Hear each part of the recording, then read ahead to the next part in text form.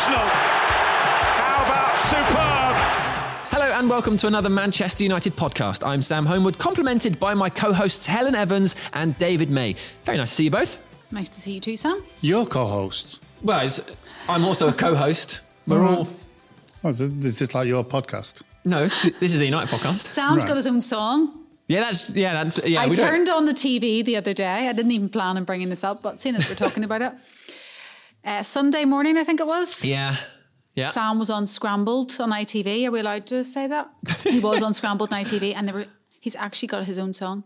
Yeah. How's it go? Can't remember. He's cool, he's tall, he's smarter than you all. It's Sam. In fact, So- would you like me to play Sam? it for you? No, it's Sam.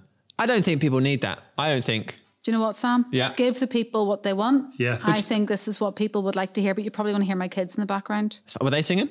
No. No, they were actually shouting, get it off. He's cool, he's tall, he's smarter than It's Sam. There you go. Yeah. I knew you would be able to hear my kids in the background. Yeah. Anyway, I don't know how we got onto that. No, that was Maisie. He was getting Oh, no. upset because I said co-hosts. Yeah, your co-hosts. Well, and Helen and I are your co-hosts. That's how it works. Ooh. Well, that's put me in my place. Do you know who's got a song? Yeah, go on. Wayne Rooney. He certainly does. Yeah, well done, Helen. Great work. So right now we are at Old Trafford in the Trafford Suite. Yeah, and very nice up here, it's actually. beautiful, I've isn't never it? been in the suite before. You've never been here? Don't think so. Well, that surprises me I greatly. actually don't think I've ever been in this suite. Don't you? Although things do look different on match days, but I'm pretty sure I haven't.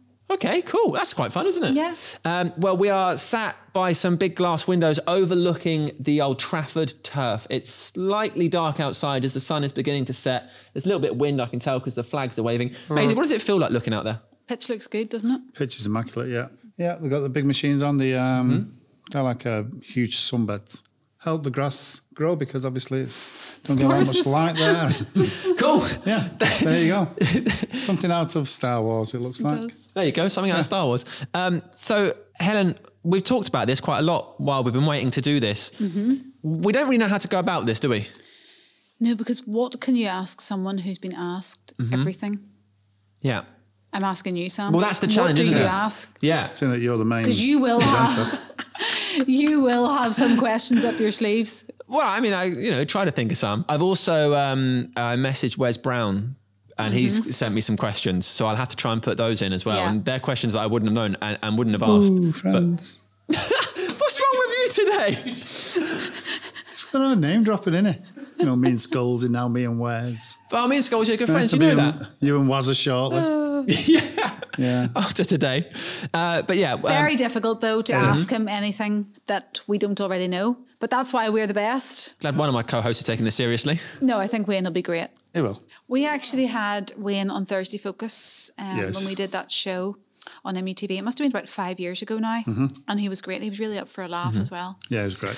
I was watching earlier some former players talking about Wayne Rooney to try and maybe there might be something useful to bring to the conversation. As you say, it's difficult to find something new. And Ryan Giggs was in it, and one of the first things he said was, I found out about him because he played in the reserves against David May.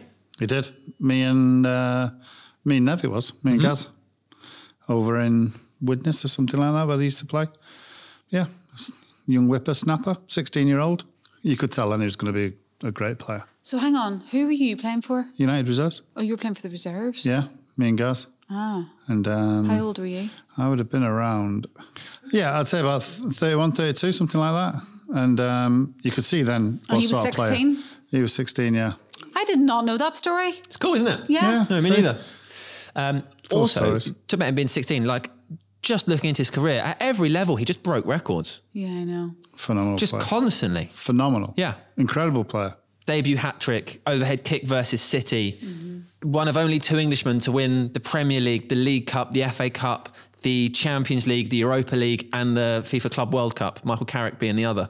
Just does it all. Stop bad, man is it? Sam. He has got to be one of the most requested players. We do say this all the time, but we do mean it. There is a lot of players who are requested, and Wayne Rooney is up there.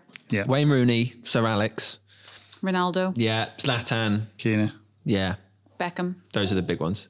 Speaking of Roy Keane, sorry. No, because that's going to make me look like an idiot. Has anybody actually come across Keane over the last couple So of I weeks? tell you what, I was here for the game against Arsenal. I was doing the coverage and I could see Roy Keane. He was on the Sky Sports stand and Tasker was messaging me going, Roy Keane is at Old Trafford, you're at Old Trafford, go and speak to him. But because of the COVID regulations, I couldn't access the part of the stadium he was in to go and ask him. So I couldn't, but I was up for it. And if I'd seen him, I'd have been like, Roy, get on the podcast. You'll absolutely love it. Everyone will love it. Let's do it. And he'd have been like, yeah. But obviously I didn't get the opportunity. But no one else has seen him, have they? No. No, Helen, you sure? You didn't bump into him on a walk? I did. I actually went for a walk last week and I saw him coming towards me, but I don't know him and he doesn't know me. And social distancing. Sure, that's true. We're in lockdown. Yeah. Didn't want to approach the man, make him feel uncomfortable by getting close. Were you So just, he be honest, were you just a walked bit on past. scared of Roy Keane? Yeah, I wasn't going to ask She him. don't like dogs. Yeah, it's true. He's walking his dog, so he just got Don't a bit say it on the scared. podcast. Dogs. People will judge me. Yeah, that's true. They will. Take Why? it out. Yeah, people will Why be would much people harsher. judge you because you don't like dogs?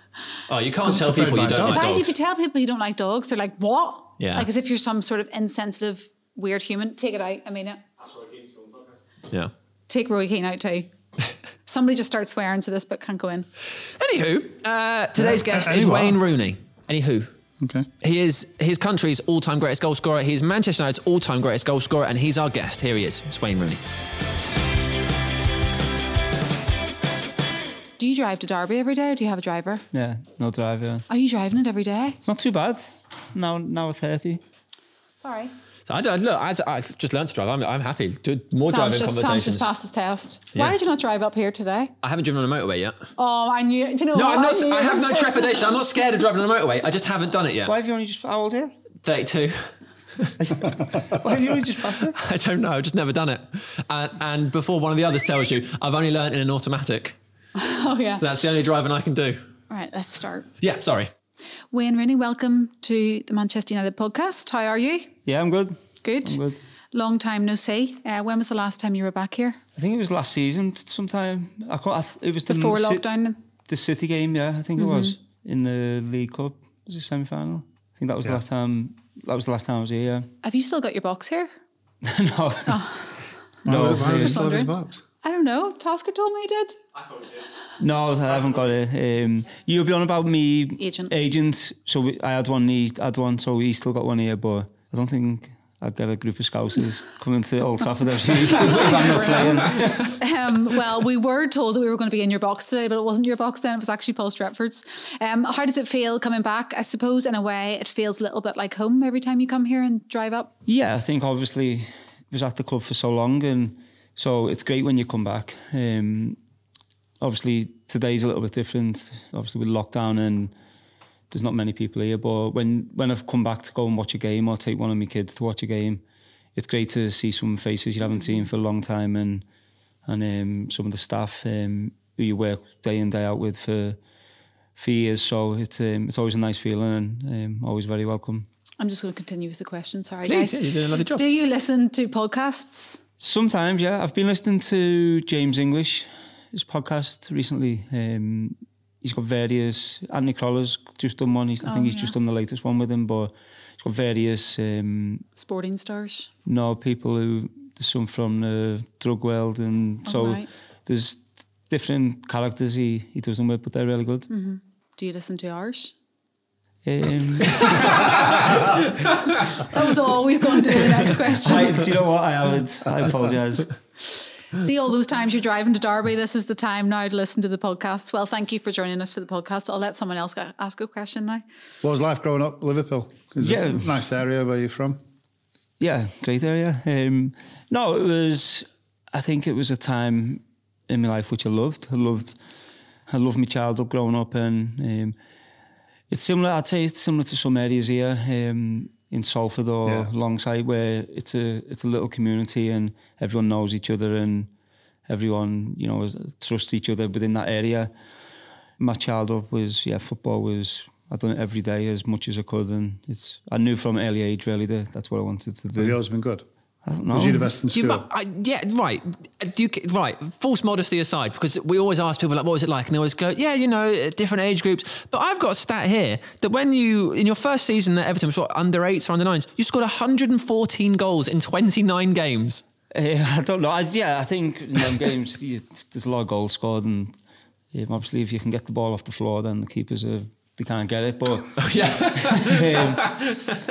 I think I've always been a good player. Yeah. But there was other kids in the school as well who were good, and I think it weren't really till I was 14 where I thought Got a chance. I could go and do this. Is that something you've always wanted to do? Yeah. Be football? Yeah. I loved it. What did you like at school? I couldn't play for the school. Everton banned me. Right. So, Do you mean educationally though? I was thinking of Behaviour-wise? education. Yeah. Oh, education. Yeah. So I've always been. I didn't do any exams. No. My last year in school, I was coming out for different days to go and train with Everton.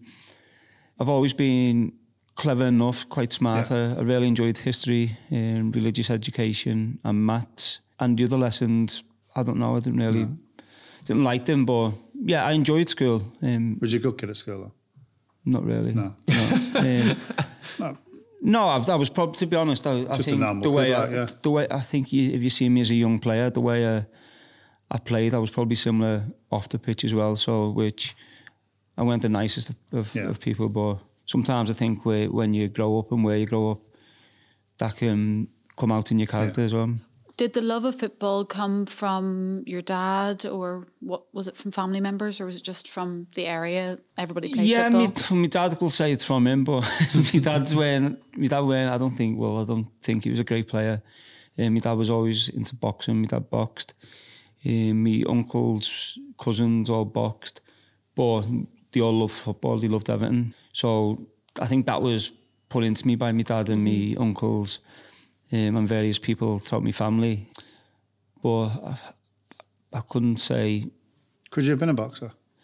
I doubt it. Yeah, I doubt it. I loved it. I loved going and training and fighting, whatever. It's something which, and I honestly believe that doing that boxing from a young age allowed me to play professional football at 16. Yeah. From doing it, my legs got strong, and so I believe that was through the boxing training. How did you end up getting scouted by Everton in the first place?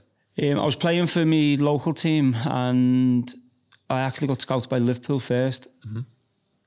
Would that have been an option? I went. Okay. I went to Liverpool. So I was 9. My dad told me that the Liverpool scout had been in touch. So when I actually only went once, I went done a training session. I was in my full Everton kit. And then literally, I think it was that night or the next day, the Everton scout got in touch with my dad and asked for me to go there. And straight away, I knew I was going to Everton. And then, I was obviously there from 9, but it was going to Liverpool. It was a strange one because I hated them. But if that was a way to go into an academy, then obviously I would have done it. What was it like when you arrived at Everton, and I suppose you're playing football at young age groups and you're just enjoying it and you're getting stuck in and you're scoring unbelievable amounts of goals, but then suddenly, I guess, is the coaching at a higher level? Do you notice that? Are the players you're playing with a bit better? Are the goalkeepers a bit taller?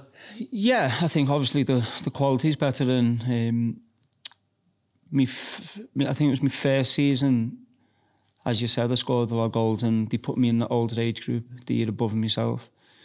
And the year after that, they put me 2 years above my age group, which helped me massively because obviously 2 years is a big difference in a kid's growth, and a lot of the players were stronger than me. So I had to find different ways to create my own space and not let them get close to me because physically I weren't at their level. Mm-hmm. Who did you pretend to be in the playground when you were at school? Who was your hero? Gaza a lot. Is that where Wazza comes from? No. I don't know. I think it was the United lads actually when I was at England in the first team, and then because at Everton they never called me Wazza. Oh really? No, so it was more from when I came to United. What was that then? The dog. So don't ask me why. I don't know. But, so Gaza was the player that you I think Duncan Ferguson obviously was played for Everton. He was someone who you just loved having in your team as his character. He'd fight for the team, and at the time everyone else. At the time we were in a great team. But I think Gaza obviously playing for England, Alan Shearer as well, scoring goals. So there was different people, and it might have been. I can remember Tony Yeboah scoring his volley against Liverpool, then his volley against Wimbledon. So you go out and you'd try and do that as well. So there was different people along the way, but in the main, I love the way guys have played. Were you one of those kids growing up that was obsessed with football? Like, would you always watch Match of the Day, and if there was a game on telly, it didn't matter who was playing, would you always be watching, or did you just enjoy your football and then just get on with life? Yeah, no, I was obsessed with it. I used to watch every game, still do today. Watch every game. Like when I finish a game now, I go home, I watch the game back all the time, and I can't understand young players these days. I speak to players in my team when I was at United, and I say, "Oh, did anyone watch the game last night?" And they look lost. I'm like, "Who played?" And like, it's crazy. I don't know how. At Everton, there was a time where Man United were playing Liverpool. I think it was Saturday 12:30. We were playing Sunday, so we were in for training. And then after the session, I've gone straight into the players' lounge to sit down and watch the game. And not one player come in, and I went down at half-time, and they're there playing two-toucher and thinking, it's one of the biggest games you can watch. Why would you not watch to try and learn, or just to enjoy the game? Yeah. We were just talking actually before you came in. I can't remember how we got onto the conversation, but I'm just thinking about you and your own kids. I'm going a little bit off track, but obviously you just always had that natural ability to score goals. And we were saying, can you ever teach that? And some people say that you can't. Do you ever try and teach that to your kids? Or even teammates? Teammates, yeah. It's difficult, but yeah, I think with my eldest boy now, he's 11, he's loved football. He's been into football for the last 3 or 4 years. And I need to get the balance right in, because obviously he sees me play, and he's seen me play obviously a lot of times, and I know from experience with coaches I've had, and sometimes they're still kids, they're still young boys, and just let them play. They'll develop. Let the coaches coach them, because it is a lot of pressure trying to. I know from being there, I nearly quit when I was 13 over a situation with a coach. It's a lot of pressure, so I think the big thing for me is let them play, and once they get to an age where it could become more serious, then obviously I'll try and help. But I think you need to respect the coaches as well. I don't think it's right if his coach is telling them something, then I'm telling them something different, and it could just confuse them. But when you were young, did anybody ever teach you? Do you remember people teaching you not obviously how to score goals, you know how to do that, but do you know what I'm trying to say? Or was it just always so natural for you that nobody even had to help and coach you? I've never looked at myself ever as a natural goal scorer. I think obviously I've scored a lot of goals in my career, but I'd never say I was a Michael Owen, a Gary Lineker, Harry Kane type player, where obviously Kane's adjusted his game a little bit recently, but I've enjoyed the game too much to be. I've done it twice at Man United in 2 seasons, where I was the number 9 and the solo number 9, and I scored a lot of goals. But to be honest, I remember coming off the pitch and thinking, I didn't enjoy it. I didn't enjoy the game. I enjoyed scoring, obviously, and obviously winning if we win, but I didn't enjoy the game. I found it difficult to just wait up the pitch, and it's important, obviously, and you need to be patient in that, but I like to get involved a bit more, and I think that's obviously allowed me over the last year or 2 years to drop back into midfield and be able to play there as well. When you put your goal scoring records into context, and that you had that attitude, and that you did only play 2 seasons as a number 9, it makes them even more incredible that you would be England's leading goal scorer, Man United's leading goal scorer, the Premier League's second leading goal scorer, only one of 2 people to score 200 Premier League goals, most Premier League goals at a single club. Like, they're absolutely incredible. And you did it not playing as an outright number 9 against people whose whole careers were just staying on the edge of the last man, trying to score goals. Did you ever think, or have you ever thought, like, what your numbers would be if you'd enjoyed that position? Yeah, and I know what you're saying, but I think, for instance, as you say, I've had time. I've had obviously a long career. I've had time to get the Man United record, the England record. most capped outfield player for England. Where, for instance, in 2 years' time, Harry Kane will, bar an injury, will pass my record because he's more of a natural goal scorer than what I am. Ruud van Nistelrooy would, if he had more time here, he would have went on to get the record. So it's not something. Obviously, it's great. I'm proud, really proud to have them records, but it's not something I look at and think, right. You never want it to be. Yeah, it says Man United's greatest goal scorer, but I wouldn't say I'm Man United's greatest goal scorer, but the numbers say that. But you have to get that time, though. You have to earn that time. Yeah, no, of course. And it's not easy to play, certainly at Man United for 13 years, and the team keeps changing. Players come in, players come out. It's not an easy thing to do. So that in itself is an achievement. But yeah, I think I try and do what I can and enjoy the game. First of all, that's something I always say to players. If you enjoy the game, then you'll perform better. I feel like this is a good question while we're in this chat. Where was your favourite position, or where is your favourite position? Where did you most enjoy the game of football? When I was younger, I think number 10 was my best position. I could dip in and out of midfield, obviously join in with the striker. So that was the position I enjoyed most, playing number 10. Hated playing wide right. Didn't mind wide left. Wide right was played there. Because of what? What's the difference? I don't know. I think you ask a lot of players. Yeah, it's just something I didn't enjoy. It almost feels like the pitch closes in on you. And remember, we played Real Madrid away, and they had Marcelo left back and Ronaldo left wing. And the manager saying to me, obviously, keep track of Marcelo when he goes forward, and when you can't double up on Cristiano. I was like, Jesus. But yeah, there's been a few times where obviously there's roles you do on that night to try and obviously get the result of the team, but hated them. I like that. So we go back to Everton. When you were 15, you played in the under-19s. At this sort of point, were you thinking, I can make a career out of this? This is going to be it. Was there a lot of buzz around you? Did you notice people's attitudes around you changing? Yeah, and I knew I belonged, certainly in that under-19 team. And if I'm being honest, I felt I should have been playing in the reserves at that time, because I felt that was the level I was playing at.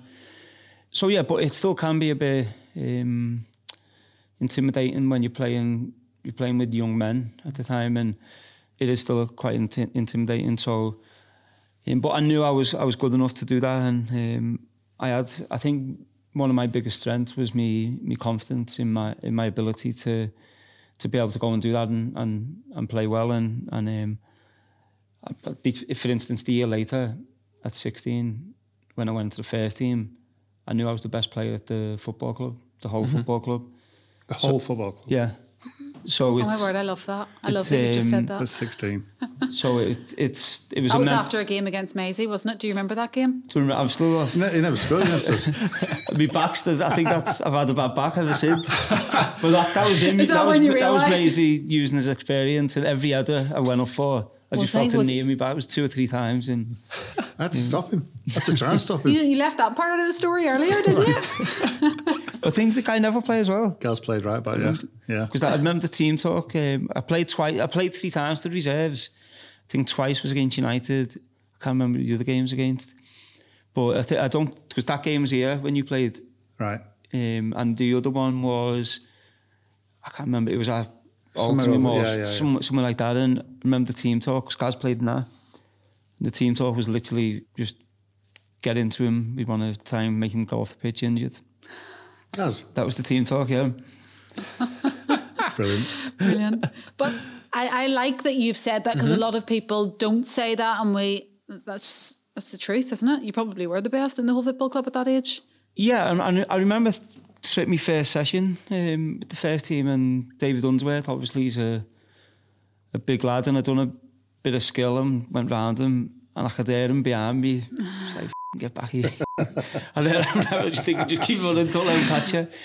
But no, I had a confidence that I knew I should have been. But I started the first 3 or 4 games of the season, and and then he left me out. David Moyes left me out of a game, and I went into his office. And looking back now, I'm thinking at 16, I shouldn't really be doing that. But I think that was part of who I was. And I went in and said, why aren't I playing? I should be playing. And so at the time, you don't realise what they're trying to protect you as well, and stuff like that. But I think that was part of me and my character. I hated not playing, and so ended up with a lot of arguments with David Moyes at the time as well. And what was his reasoning? Did he give you a reason? Yeah, I was 16. Yeah. So, yeah, but you're the best. No, the worst one was we played Liverpool away, and he left me out, and I just couldn't handle it.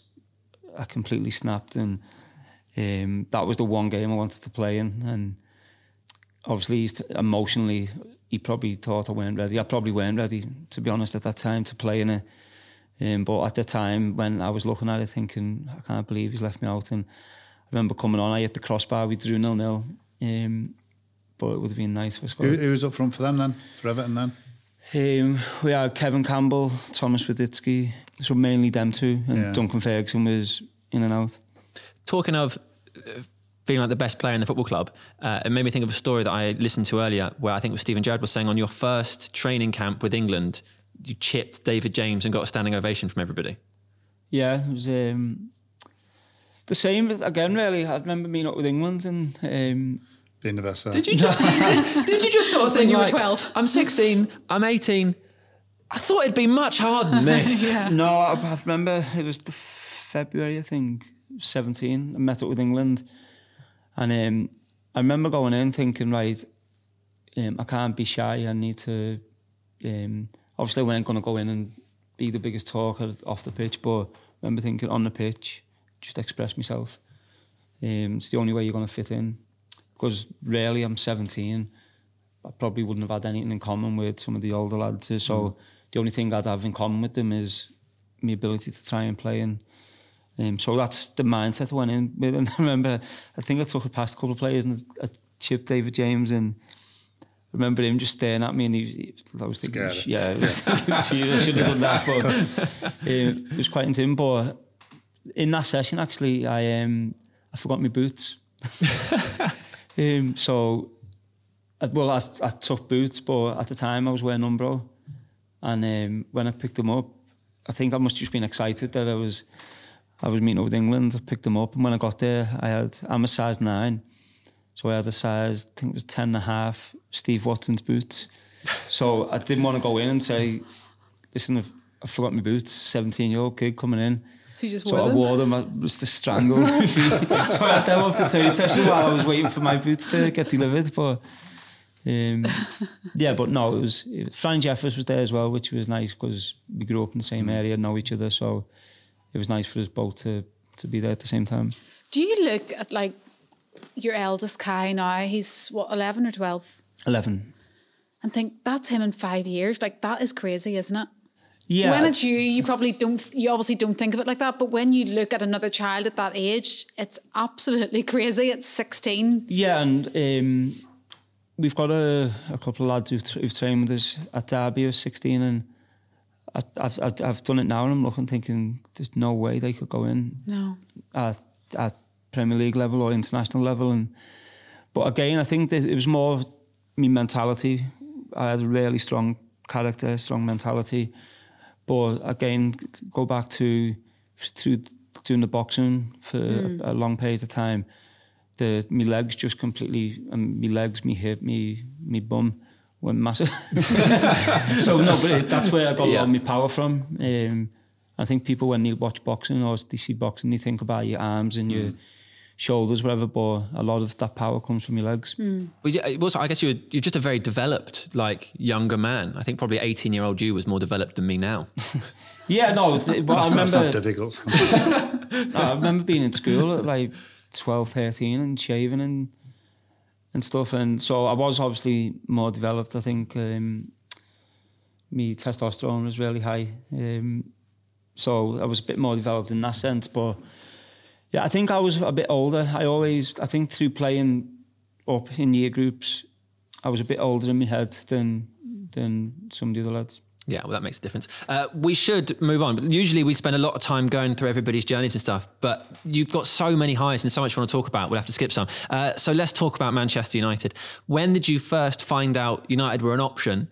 And how difficult was it for you to say yes and leave Everton? Because most people we speak to are either players that have come through the academy here, and so this is their dream, or players who maybe played abroad and their dream was just get to England, get to the Premier League. But for you, you were at your boyhood club. So it's sort of a different situation where actually you were choosing to leave. Yeah, it's not so black and white as that. No, of course. Yeah, but I knew it was an option before Euro 2004. I knew that Man United wanted to sign me, and I think going to the Euros, doing well there, probably added a bit more money onto the transfer fee. But yeah, I broke my foot, and I found out a few things that Everton were really struggling at the time for money, so I found out a few things that they were listening to offers from people as well. So they were trying to push me to sign for Chelsea because they were going to pay the most money. Mm-hmm. But once, obviously, I knew that United were interested, so I wanted some confirmation that they did want to sign me. And once I knew they wanted to sign me, that was the only club to work with Alex Ferguson, to play alongside the likes of Giggs, Roy Keane, Scholesy, Rio, these players. I knew this is where I wanted to go. It was, 40 minutes from me home where I grew up anyway as well. So it was the perfect fit for me. And United actually wanted to wait a year. So they wanted to wait till the following year, and then Newcastle come in. But it gone so... The talks with Everton, with myself, had gone too far there. I couldn't wait another year. I couldn't stay another year at Everton, so I was prepared to go to Newcastle for that year. But so I spoke to them. We spoke about salary, and what I wanted in there was, if I go there after a year, if Man United come in, then you have to let me go. Wow. So Newcastle were agreeing to that. And then, obviously, I went back to United and said, listen, if you don't do it now, I'll go to Newcastle with this clause in place. So then, I think United obviously didn't want me to go there. So they come in then. I never heard of that before. No. This was kind of like going on loan. Yeah, well, that's what it would have been like, I guess, wouldn't it? For a team and going on loan. Yeah. Would that have been a transfer fee as well then? Yeah. So, but it was basically whatever Newcastle paid for me, United would have paid a year later. Over. What were your initial conversations with Sir Alex like? Good. It was a bit intimidating. I think he's someone I've watched my whole childhood, growing up and seeing him on TV and winning trophies, and then to be in front of him talking about coming to play for him was weird. But yeah, the minute I spoke to him, I knew I wanted to come here and I wanted to play for him. He was the main reason. He was the reason, basically, I wanted to come and play for Man United, to play for him. That was the main reason. What about all your mates back home? I didn't care. Did they not say anything to you? No, the only people I spoke to was obviously me and Clean were young at the time. I spoke to Clean and told her this is what I was doing, and I spoke to my parents because I knew the impact of a Scouser leaving Everton to come to Manchester. I knew it was going to be a difficult moment. So, and was it a difficult moment? I spoke to, not for me, for them. For Colleen's parents, my parents, the houses, the walls were getting spray painted, Judas, and so for them it was more difficult because they're obviously still in Liverpool. Yeah. So, and to be honest, it was, I'd go back to my parents' house and to Colleen's parents' house, but it probably took 4 or 5 years before I actually went back there and went to a restaurant or went out in Liverpool, because it was, I was quite hot-headed. Yeah. I remember going back after about a year and I was on the M62. And when you get to the end, there was a couple of lads in the car. I was on my own. And they were shouting out the window, giving me a bit of stick. But then when we went through, we come off the M62 onto Queen's Drive and we stopped at the light again. So we were off the motorway, so I jumped out and opened the car door. So if you want to say something, get out the car and say it to me now. And he completely like went quiet. That was good. Yeah, but yeah, that I knew if I went to a nightclub at that time in Liverpool, That was it. yeah, 100% it would have been fighting. Was that really difficult? Because like you've just said, it wasn't exactly your choice to leave Everton. It was sort of they were going to sell you whatever you did. And even still, you're only a kid as well. Yeah. Yeah, it was difficult leaving Everton, of course. The club grew up, loved the club. My whole childhood was basically around Everton. So in that sense, it was difficult. But as I said before, I knew I wanted to win trophies. I didn't want to be Career-wise, it was... a player who stays at Everton my whole career. When I know that it might sound a bit big-headed, but I knew I could come here to Man United and be part of something special. I knew I was good enough to play in this team and I could bring something different to the team. So I was thinking, well, if it's going to happen, why wait 2 years, 3 years for that to happen? Because we weren't going to win anything with Everton. That was for sure. When you talk about that mentality and confidence you had growing up, when you came here, met Sir Alex Ferguson, met the players for the first time, did you still have that mentality and confidence, or did you go into shell in the first few days? No, I knew quite a few of the players then. Yeah, from England. Obviously I knew Rio, Guy Neville, Scholesy. Was Phil Neville still there? Phil Neville was here for a little bit. So I knew them from England. So it went... It was easy for you to settle Yeah, then. it went that hard. I think the main thing for me, I think going in, so I signed for the club because I wanted to play for Alex Ferguson. So when I signed, I had a broken foot, so I couldn't go straight into training with the players. But once I got training with the team, the main thing for me was impressing Giggsy and Roy Keane. I wanted to impress them too. So not so much the manager. So I know it sounds a bit strange, but it was almost like I wanted to win them over. I wanted them to believe in me and feel I was good enough. Sammy McIlroy actually said the same thing, didn't he, when he went on to play with Bobby Charlton and George Best, and he wanted to impress them. Yeah. That's who he wanted to impress when he made his debut. So similar situation. That was my main thing I wanted to do. So obviously my first game, I think I'd done that, but Yeah, you did pretty well. yeah, I think, but no, yeah, it was great, and I settled in really quickly. As I said, I knew a lot of the lads. And Did the fee ever bother you? The fee? No. To be honest, I don't even know. I still couldn't tell you what the fee was. I think it was originally 25.6, I think, is it? something like that with add-ons. Yeah. But I couldn't tell you what the end fee was. I knew that's football. Money changes hands in terms of two teams. I didn't really care less on that. When you told us when you were at Everton, when you were 16, you thought, you worked out you were the best player at the club. And I mean this genuinely. At what point, because it's definitely true, did it occur to you that was true here? I didn't feel that way. It was more at Everton. It was more. I knew I was the best player at the club, and it was like I was. It was almost like I loved my time there, loved playing there, but it was like I was waiting for something bigger, something better. It was a weird feeling. When I come here, it was almost like a plan of, we were a team just going through a transition. Obviously Ronaldo coming the year before, Fletch was still a young lad. So we were a team growing, trying to get to that next level, and it was more a focus on that. So I never actually thought I'm the best player at the team here. I think my first season, second season, probably was the best player in terms of... You might have been the best player in the world at that point. How we were performing. I think there was a time where possibly I was in the round there, but it weren't something my focus was on.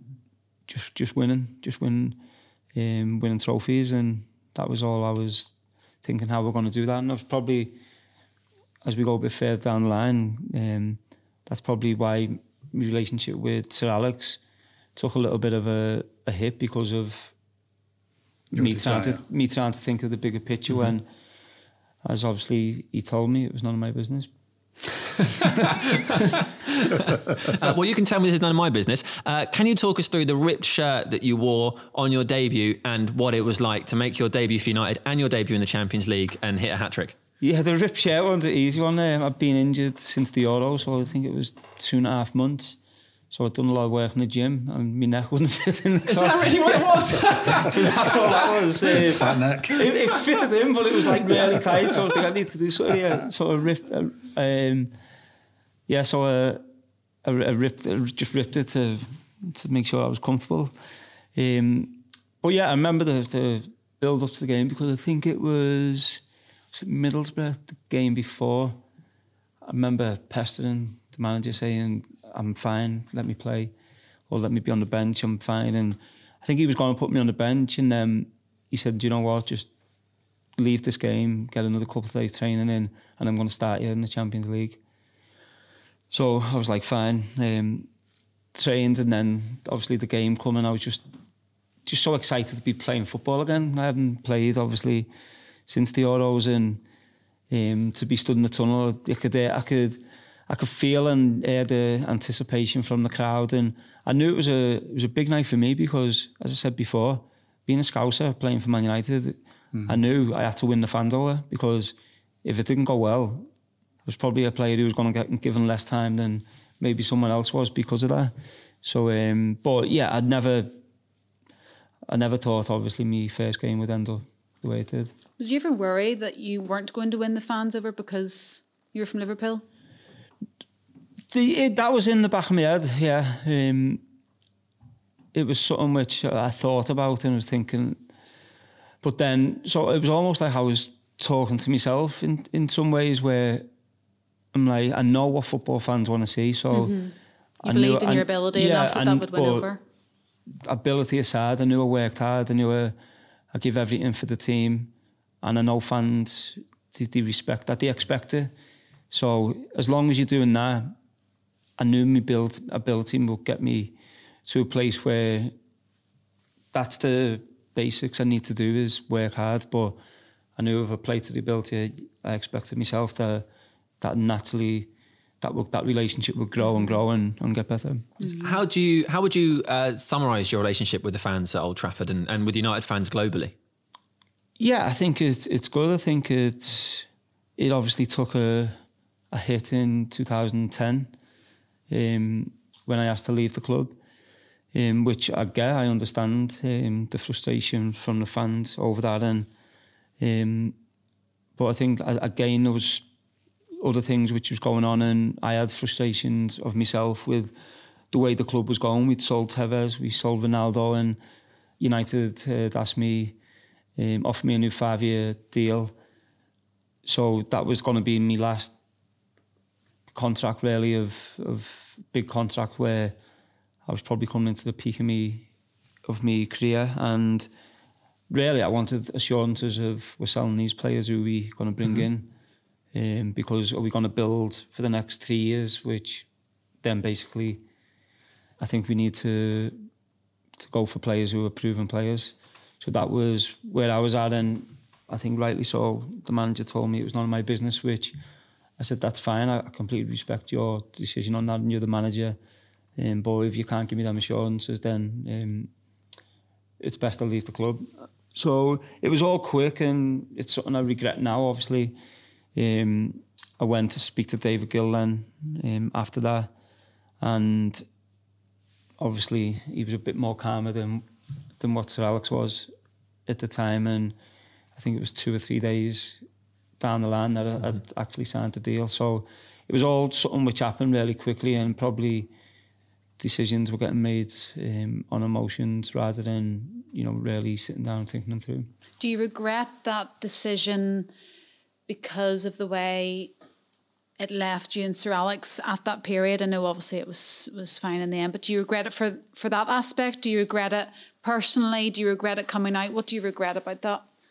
Yeah, because you took a lot of flack, you and your family, at that time too, didn't you? Yeah, like protests and stuff. I think in terms with the manager, I always had a great relationship with the manager, and I think after that, there was times where, like, most games at half-time, me and the manager are at each other. I think the manager loved that, and he knew doing that to me was getting a message to other players as well, Giggsy a lot of the time as well. So it was me and Giggsy and the manager always at each other, basically. And then after that, I think that went a little bit, but always after, when that was happening, always after the game, like, the manager might walk down the bus and give you a slap on the back of the head. That's his way of saying, that's it. That's over, move on. And so that was always the case. But then I think after that, it was, obviously I still to this day got great respect for the manager, but there was just them little moments in dressing rooms which were missing a little bit, which... Where he's giving everybody else in the changing room a high five and misses you out. No, he still...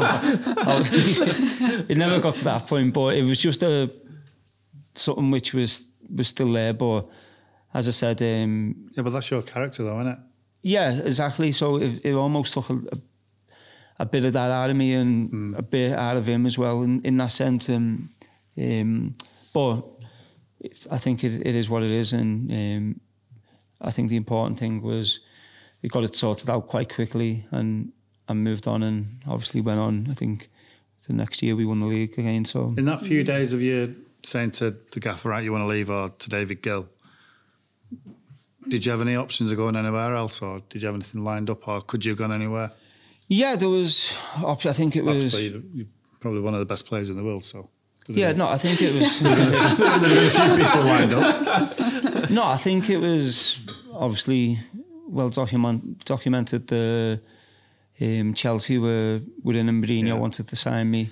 There was a game, wasn't there? I think it was here where we played them, and it seemed like it from the outside anyway. The media certainly read into it that he didn't play a forward in his starting 11, and that was read to be him saying, "Wayne, here's a space. There's a big hole I told here." him about that. No, but there was Real Madrid, Barcelona. So there was teams who, and Man City thing keeps cropping up, and it was like there was never an option for me to go there. But obviously, there was rumours on that as well. But the other three really were the more realistic options. I was in my head at the time, in that 2-day period, basically, I was ready to go and play in Spain. I was just going to say that because is that something... Where would you go? Ideally, I would have liked to have gone Barcelona. But it was looking more likely to be Real Madrid than Barcelona. But then Chelsea was always there as well, so it was... But after a couple of days, I spoke to David Gill again. And actually, when you said about the protests, people at my house, I'd actually already agreed to sign a new contract. That turned up. You should have just went out and told him, for goodness I sake. know, but it was. I was just thinking, geez, at 3 o'clock in the morning, I didn't fancy going out and trying to find 20 or 30 lads with the hoods up down. I think everything was immediately forgotten though, because you scored that overhead kick against City, which is maybe the greatest goal ever scored in this stadium. Yeah, I don't think it was immediately forgotten. I think I could feel my first few games. I could feel the tension, and I could feel some fans were still some fans to this day probably as well who won't get over it, won't fully get over it, and I get that. I understand that as a fan.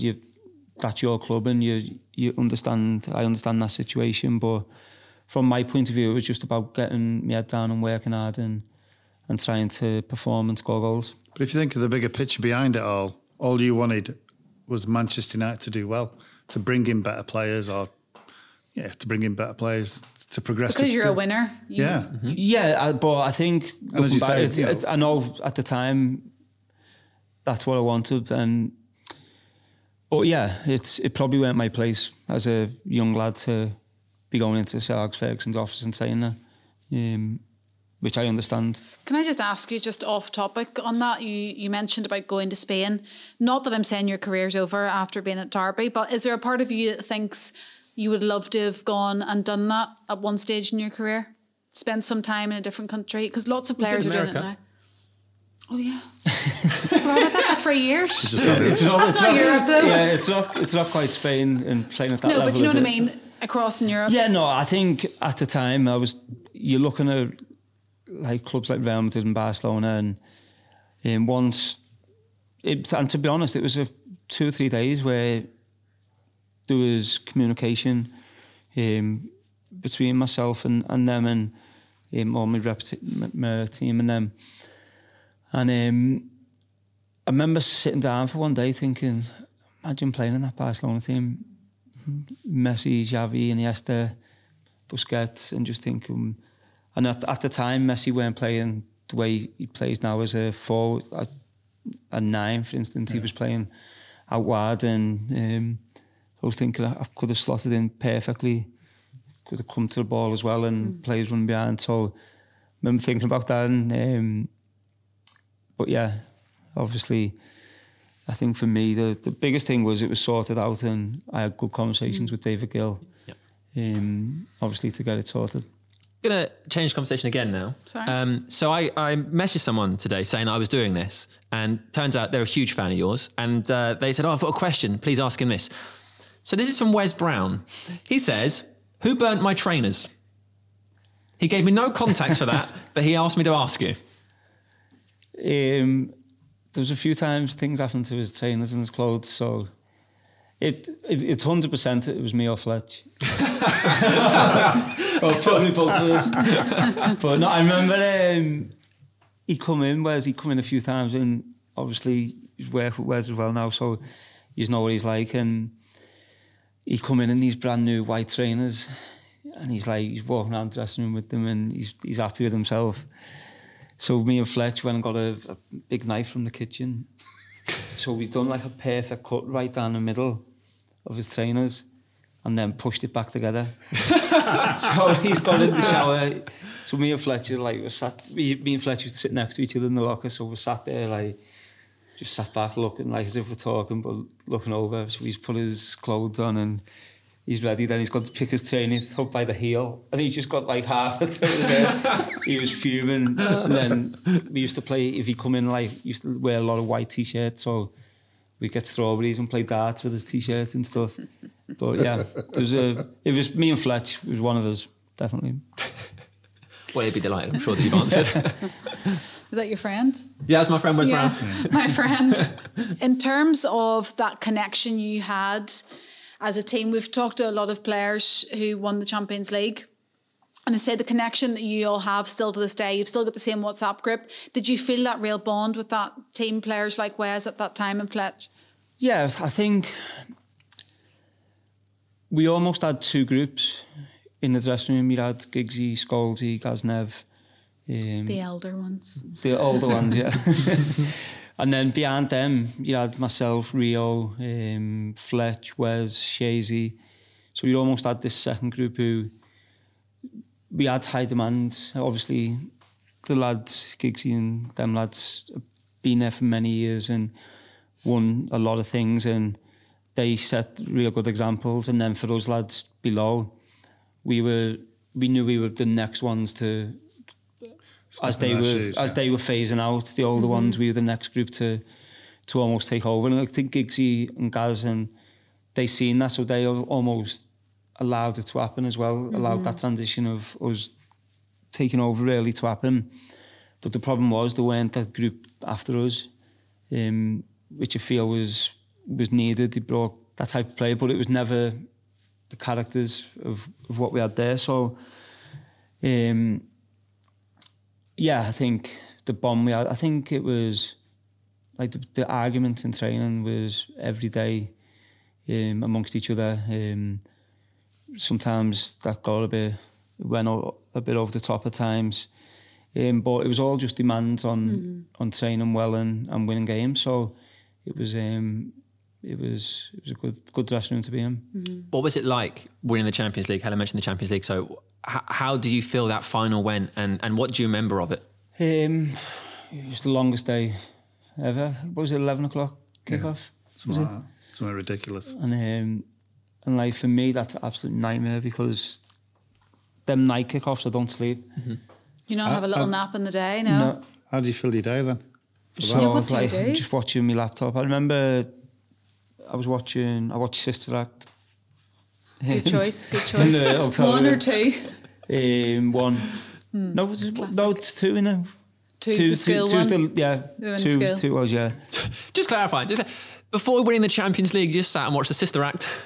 That's a good Yeah, way no, to relax. because That's a normally good I'll watch, if I can, I'll put a movie on and or watch something on YouTube or just to like take my mind off things and whatever. But I just remember it's just been the longest day ever, really, and just wanting the game to come. And then obviously when the game came into extra time, so it was again a long game. Do you know, as you're thinking through the day, watching Sister Act and all stuff like that, is your mind on the game as well, thinking, are you playing against John Terry and those type of players, how to get the best out of them, or I think get the best against less them? so because we knew Chelsea inside out, so Yeah. less so than if it was a foreign team, where you'll probably be looking at clips and you'll still know the players, but you won't know them as well as you know the Chelsea lads. So we knew what to expect with Chelsea. We knew, I knew how their defenders' strengths, weaknesses inside out as well. So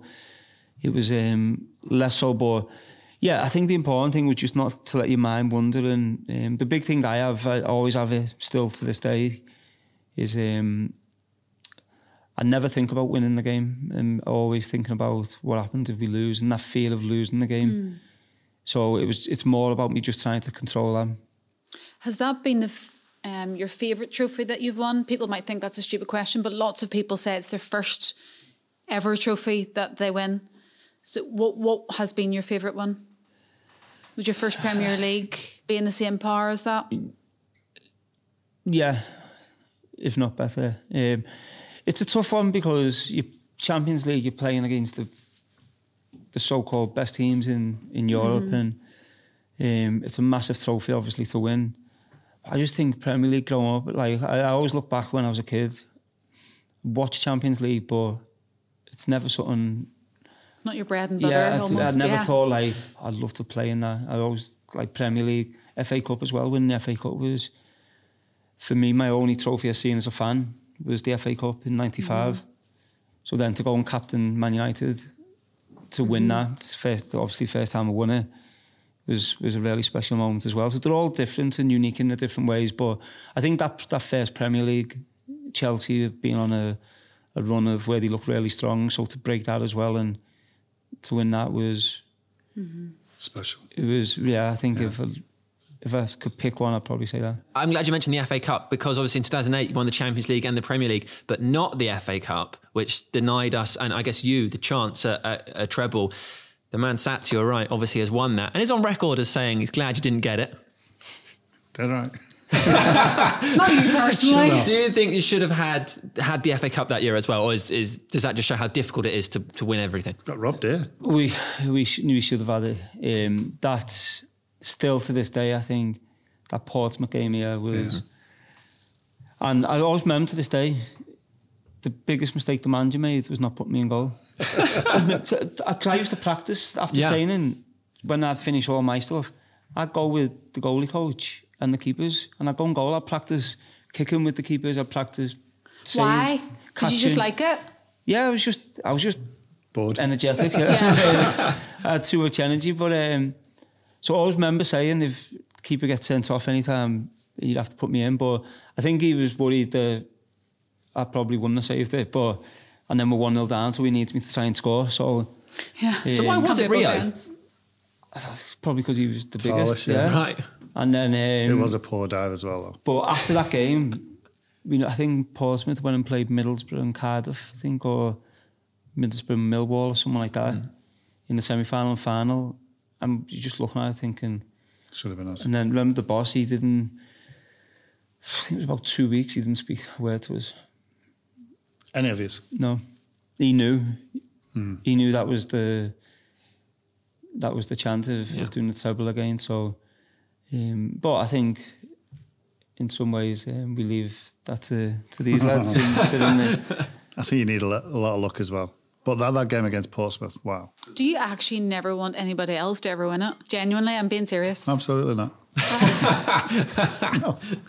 Love that. But you did go on, as you said, you captained United, you won the FA Cup, and you also then won the Europa League, which means you and Michael Carrick are the only Englishmen in history to win the Premier League, the FA Cup, the League Cup, the Champions League, the Europa League, and the Club World Cup. That's pretty cool.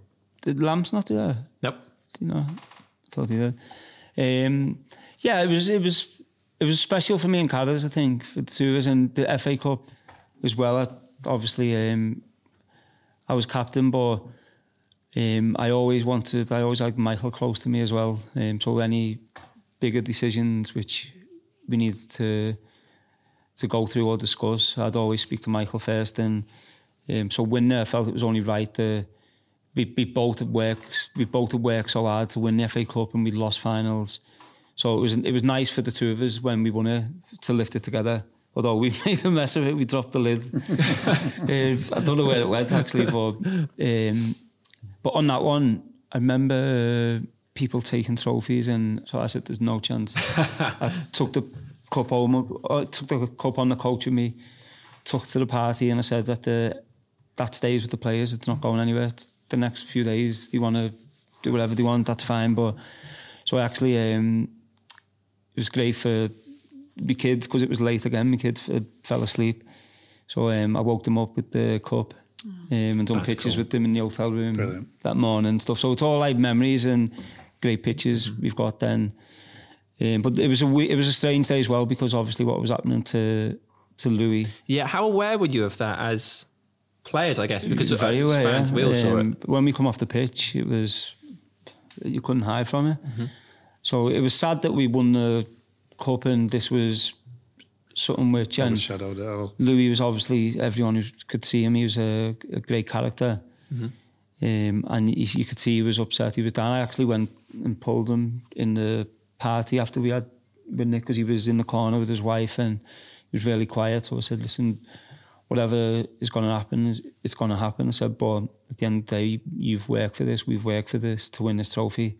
So just enjoy tonight. Don't let the rumours or don't let whatever's going to happen ruin your night, because we've worked hard for it. So, but it was a strange feeling, but I think the players certainly enjoyed the evening.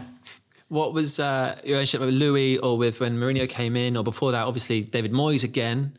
So once Sir Alex was going, I guess, were you thinking this is a new chance here at United? Because he'd spoken as he retired and saying that you wanted to go again, and that one weren't the case anyway, but it was strange because David Moyes come in and he'd actually sued me when I was at Everton. So I was thinking, oh, Jesus Christ, what's going on? But I'd spoke to him, I think about 5 years prior to that, because I did say some words about him when I left the club. So about 5 years before he come into the club, I phoned him up. I said, listen, I've looked back over what I said, and I want to apologise to you. I regret what I said, and I was a young lad and I was a bit emotional and stuff. So he was fine with that. So when he come in, yet again, there was all rumours about me leaving and stuff. So did he give you his money back? I went to his house actually. I went up to Preston into his house to see him and just clear everything up and to say, listen, this is the situation, whatever. So obviously, stayed, whatever. It was a tough season for everyone, I think, and it was always going to be with. I was trying to replace Sir Alex. It was going to be tough, and then Louis come in. For me, Louis was. I've said it publicly before. Tactically and preparation-wise, it's the best I've ever worked with. Is the way he set the team up, the way the players knew the jobs. He was honest. He didn't leave any doubt on anything. The only problem we had is he wanted us to attack from a organisation which really stopped a lot of players. The likes of Di Maria, for instance. It was almost impossible for him to go and show how we wanted to play. So it was tough from an attacking point of view. So we got the defensive side right, but it was tough to go and create a lot of chances or score goals. And like, for instance, I played number 9 with him, and he wanted me to have 15 to 20 touches a game. Which I was like, impossible. Yeah. But so that was tough, and he was trying. He was changing his philosophy, as he calls it. He was changing that towards the end, and we actually were going on a good run. As me and Michael Carrick went and spoke to him about changing some of his ways, not on the training pitch but off the training pitch, and he was doing that, and we were getting better in that sense. But would you have liked him to stay longer then? I think if he stayed another year, I think we would have been a force challenging. Yeah, I think. You just mentioned Di Maria there. Are there any players, or what players during your time that you've been at the club have you been excited about coming and it's not really worked out for them and it's surprised you? Is there players like that, or younger players that have come through that you thought that's going to be a new star for the future and it's never really happened for them? Yeah, I think with the younger players, I think obviously it's been well documented about Ravel Morrison. He was brilliant in training, and then obviously for certain he had a few issues and it stopped his career, or halted his career. But we all thought he was going to be, top level, and I think everyone could see them issues were going to be there. I think quite a few people tried to. Did you speak to him? I spoke to him. Yeah, I remember I smashed his phone up actually at one point. You smashed his phone? He come in the first team dressing room when he was in the reserves, and my phone was on charge, and he took it off and put his on. So I come in, it was, remember the old Blackberries, and it has the email address on the front. So I thought it was one of the other lads. So when I seen it was one of the reserve players at the time, I just smashed his phone up. But yeah, I think everyone did. I think Neville was trying to get him to go and live with him as well. So there was different things and what people were trying. But so that's the one player that comes to your mind when you ask that question? From the academy, yeah. What about players who've been bought by the club? Yeah, I think the likes of Di Maria, Falcao, these types of players who big reputations, but I get at the time they weren't good enough, they didn't do well enough. But there's also other reasons, as I was mentioning before. At the time, it was going to be difficult for any attacking player there, the way we were set up and playing. Who's the best player you've played with? Scoldy, I think. Obviously Ronaldo, who's gone on to be, him and Messi, probably the best two players ever to play the game.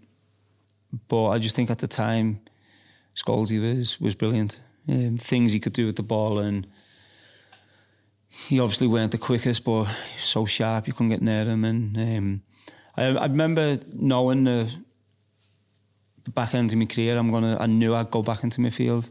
So I remember almost studying him and watching him in training and games, and so it was brilliant for me firsthand to watch him, to watch him and to learn. What is it that sets Scholesy apart from other players? Did you have a telepathic thing between you as well, that you just knew and he just knew where you were going to be? Yeah, I'd say probably more with Giggsy. I think Giggsy would give the ball away quite a bit, but it was always trying to play players in, and I love that. I love the risk. Don't mind, players giving the ball away for trying things. So it was more with Giggsy, I'd say. I had that because I knew when Giggsy got in, found head, I could make runnings, always try it. Scholdy was more about controlling the game for us. He was brilliant at which you'll probably see it, but the fans probably won't see is, he's letting players come onto him, he's drawing them out of the game, and so there's small things which he'd do, which for the team was just priceless. Now, I don't want to do this, but we have to finish. We've got to let you go. So I'm going to ask you one last question, because during all of this... I might have had another one. No, you'll appreciate it. Let me get there. During all of this, we've barely even talked about actual games. So will you come back on and do a part 2 at some point? It doesn't... If it's in 6 months or a year, whenever, at some point, would you be able to come again? Because we've talked about so much stuff, but we haven't even talked about actual matches. Would that be okay? Yeah, I'll do a part 2, that's no problem. You're an absolute dream. Wayne, thank you so much. No problem. Thank you. Thank you.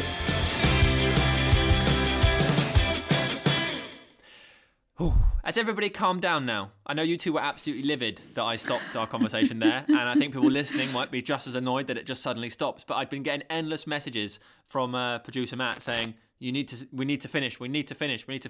I did get him to promise to do another one. I know, but the moment's gone. Sam. Well, we won't blame you then, we'll blame Tasker, but We did stop so abruptly. There's so much more to ask. It was endless questions to keep adding. He'd been for So about 10 frustrating. minutes. He'd been saying, "You got to stop. You got to stop. You got to stop." Well, he didn't tell the group that, did he? He obviously just texted you that. He was waving at me. It was from where I was sat to where he was. He was waving at me, giving me the finger signal to stop. Yeah, different one to that, matey. It was so good, but I was so disappointed when it finished because We had so there's many just questions, so much really. more to. I know. Me and Ellen had so many good questions. I know. But yeah, Sam cuts it short again, as he normally does. So sorry. Sam. Anyway, what was your thoughts on it? Oh, it was amazing, wasn't it? It was I loved brilliant. when he said he knew he was the best player at Everton when he was 16. That was quite a statement. Yeah, that was that's- really good. Yeah. You've got all the senior pros there, and, hey.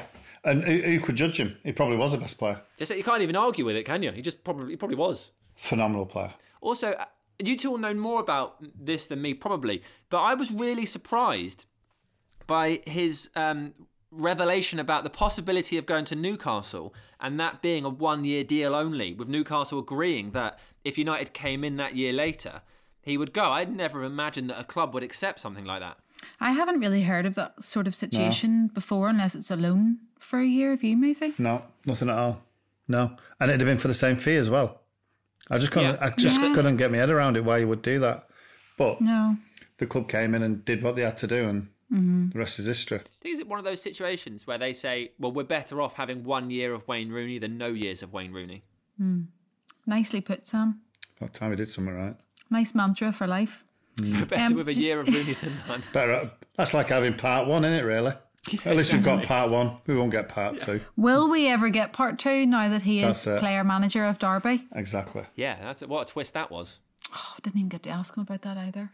No. I asked him off camera. Yeah. What did he say, Maisie? I can't tell you, Tom. That'll do you. When he said he wanted to come to Manchester United to work with Sir Alex, I thought that was really nice. Yeah. Yeah. It's one of those things that I think people talk about now, the idea of like managers having pull and stuff, but I don't think the world exists in the way it did 10 years ago even, that people like Sir Alex Ferguson was an icon beyond, I think, what any manager has now. By far. Yeah. Yeah, By definitely. far. Yeah. I think the fact that you probably don't get very many managers in life that people want to go to a club just to play for the manager rather than the club. That can't happen very often. Now, I'm sure he did want to go and play for Manchester United as well, but his point was he wanted to go and play for Sir Alex Ferguson. Yeah. There can't be very many players. I'm just going to pause to make sure this is recording because I forgot to put my voice memos on. Flip's sake. There's no waves. There's no waves. Why is no one talking? Because we're all absolutely like thinking, what the hell have you been doing for the last 10 minutes? Oh, there's a wave. It's back. It's back. The waves are back. They weren't there a second ago. Okay. I think it's quite ironic that we are actually all at home doing this post-chat because Wazza had to do other stuff. So that's why the whole podcast was cut short. So here we are, a few days later. And we've got new microphones. We've all got new mics, yeah. We now are up to Sam's standard with our flashy microphones. What's yours I like? feel like I'm in a recording studio. Let's have a look. Mine's this one. Look at this one. Mine's a little duty one. You got a little. Oh, why did you get a little cheap one? It's not cheap. Mine's for my phone. My phone. Oh, your iPad? Yeah. His was £10 more.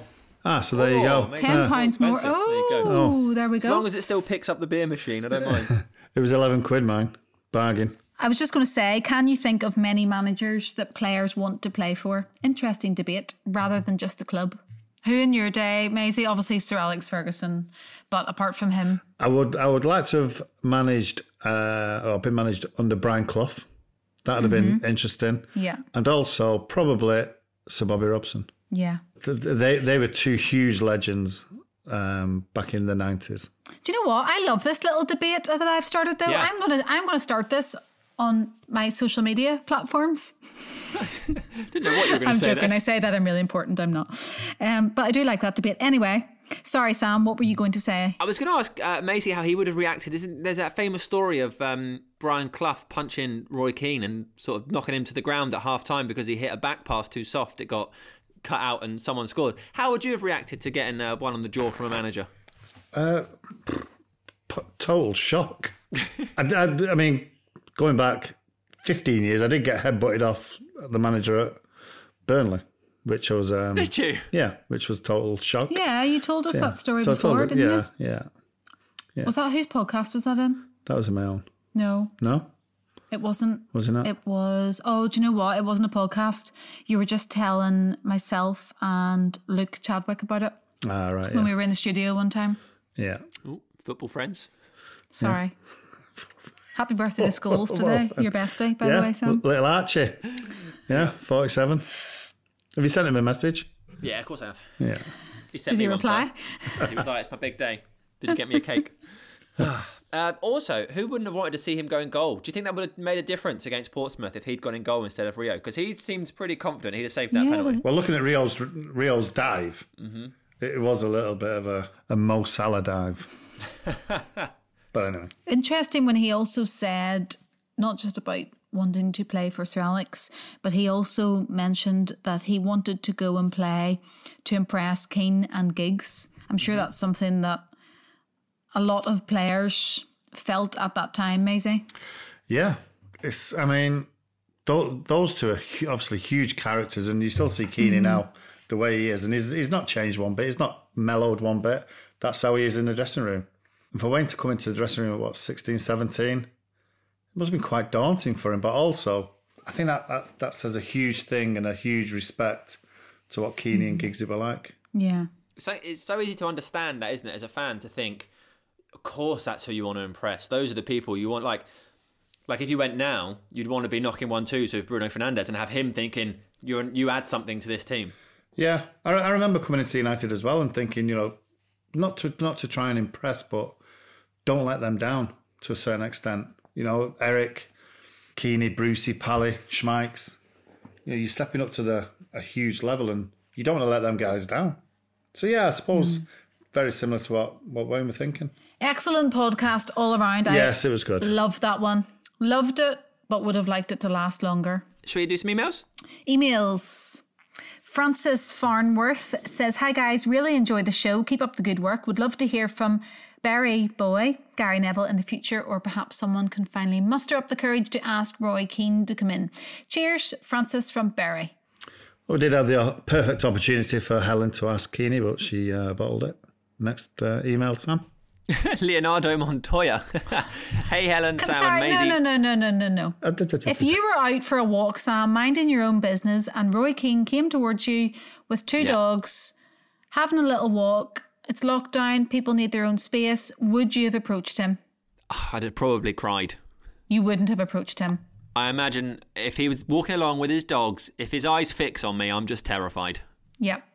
Maisie, you've known him for 20 years and you still have not asked him. I've not seen him. I don't live in the leafy suburbs. Why don't you come for a Hale. walk with me one morning and we'll see if we can see him. A Keane hunt. Yeah. Sorry, Sam, I interrupted you there. That's okay. So it says, my name is Leo and I'm a Manchester United supporter from Texas. I enjoy listening to the podcast and all the stories from former and current players. I love learning more about the history of the club and how there's more of a family aspect than in other clubs. I'd love to hear from Tim Howard, Jonathan Spector or Chicharito, Javier Hernandez, maybe in the future. Can't wait for Jarl's next episode, Leonardo. 1, I love that he said Jarl. 2, I'd really like to do Tim Howard and Jonathan Spector and Javier Hernandez. All of those would be great guests. Maisie, Texas accent for us? Go. Hey, y'all. Oh, look at this email. David Whelan says, just thought Maisie might like this photo taken in Drogheda in Ireland in 1992 when he was with Blackburn. With a smile on my face, I obviously knew he was going to be a Red. Love the show, all cracking interviews. Any chance of saying hello to my 3 kids, Gavin, Chloe and Erin, who are all big United and Drogheda supporters. Keep up the good work. Thank you. All right, Gavin. All right, Chloe. Erin, how are you? Look at that photo. Dave? Maisie, look at that hairdo. I am not entirely convinced that is a smile, if I'm honest. I think it looks more like a grimace. He's just trying to hold his pencil David properly. May. Yes. What did you just say? You're trying to hold your pencil properly. That's just the way I write, left-handed. That's it, Are you left-handed? Oh, I've only known you for the last 15 years. You've never noticed? No. When have I ever seen you write? Drogheda. It's in Ireland. Yeah, I know where it is. Thank you, David Whelan, for that. Cheers, Dave. One last one from Carrie Buckner, who says, "Hi, I'm a relatively new listener to the podcast from Pittsburgh in the US, but I've been a long-time follower of United. I just wanted to say that I really appreciate and love this podcast. The insight players give is enjoyable to hear. I can also say it's refreshing to see them in such an open and relaxed presentation. I would absolutely be thrilled if Jarl, we've got another Jarl, could get Nemanja Vidic Hey, on. Jarl. He has been one of my favourite players at United. I used to play football throughout my youth and primarily thrived as a centre-back. Thrived, guys. His complex nature, leadership qualities and strength resonated with me. If I had ever become a professional, I would have wanted to embody Vidic's character. I'd love to hear him speak in depth about his time at United and his career in general. I know it's a long shot, but I thought I'd try putting in my request. All the best, Carrie. Carrie, thank you so much for your request, and we'll get on it. I think we'd all love to have Vidic on the show. Yes. Yep, we would. Cheers, Carrie. Guys, that is it for another week. Good to catch up with you all. Thank you, listeners, if you have made it all the way to the end. Remember, if you want to get in touch, it's the usual way. Email unitedpodcast@manunited.co.uk. That address is in the notes for this episode if you need it. Also, a reminder that you can watch the box set of us if you've nothing better to do. It's on MUTV on Friday evenings. And we'll see you again next week. Bye-bye.